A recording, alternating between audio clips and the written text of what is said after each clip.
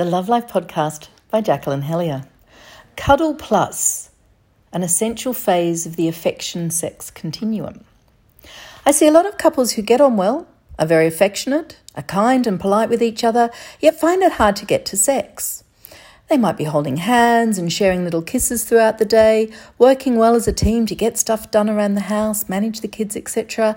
But then the reality of getting naked in bed together, well, sometimes that feels like too much of a stretch. To these couples, I say, focus on the cuddle plus. You see, they're missing the phase between affection and sex. Just because you're getting on well and are affectionate, are cuddling on the couch, it doesn't mean you can go straight from that to full-on passionate genital engagement. The cuddle plus phase is where you go beyond simply the, oh, I like you, to, I like you. This is where you connect with your eyes, where your kisses linger longer than a peck. Your conversation doesn't go beyond what is happening between you and me right here, right now, where touch moves from comforting to arousing, and where you are sinking in, S-I-N-K, to sink in, S-Y-N-C, together.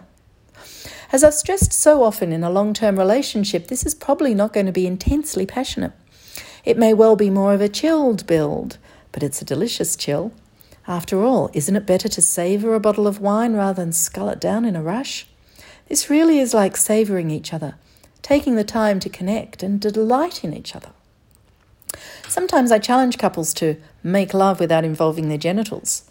What I'm asking here is for them to explore the cuddle plus zone.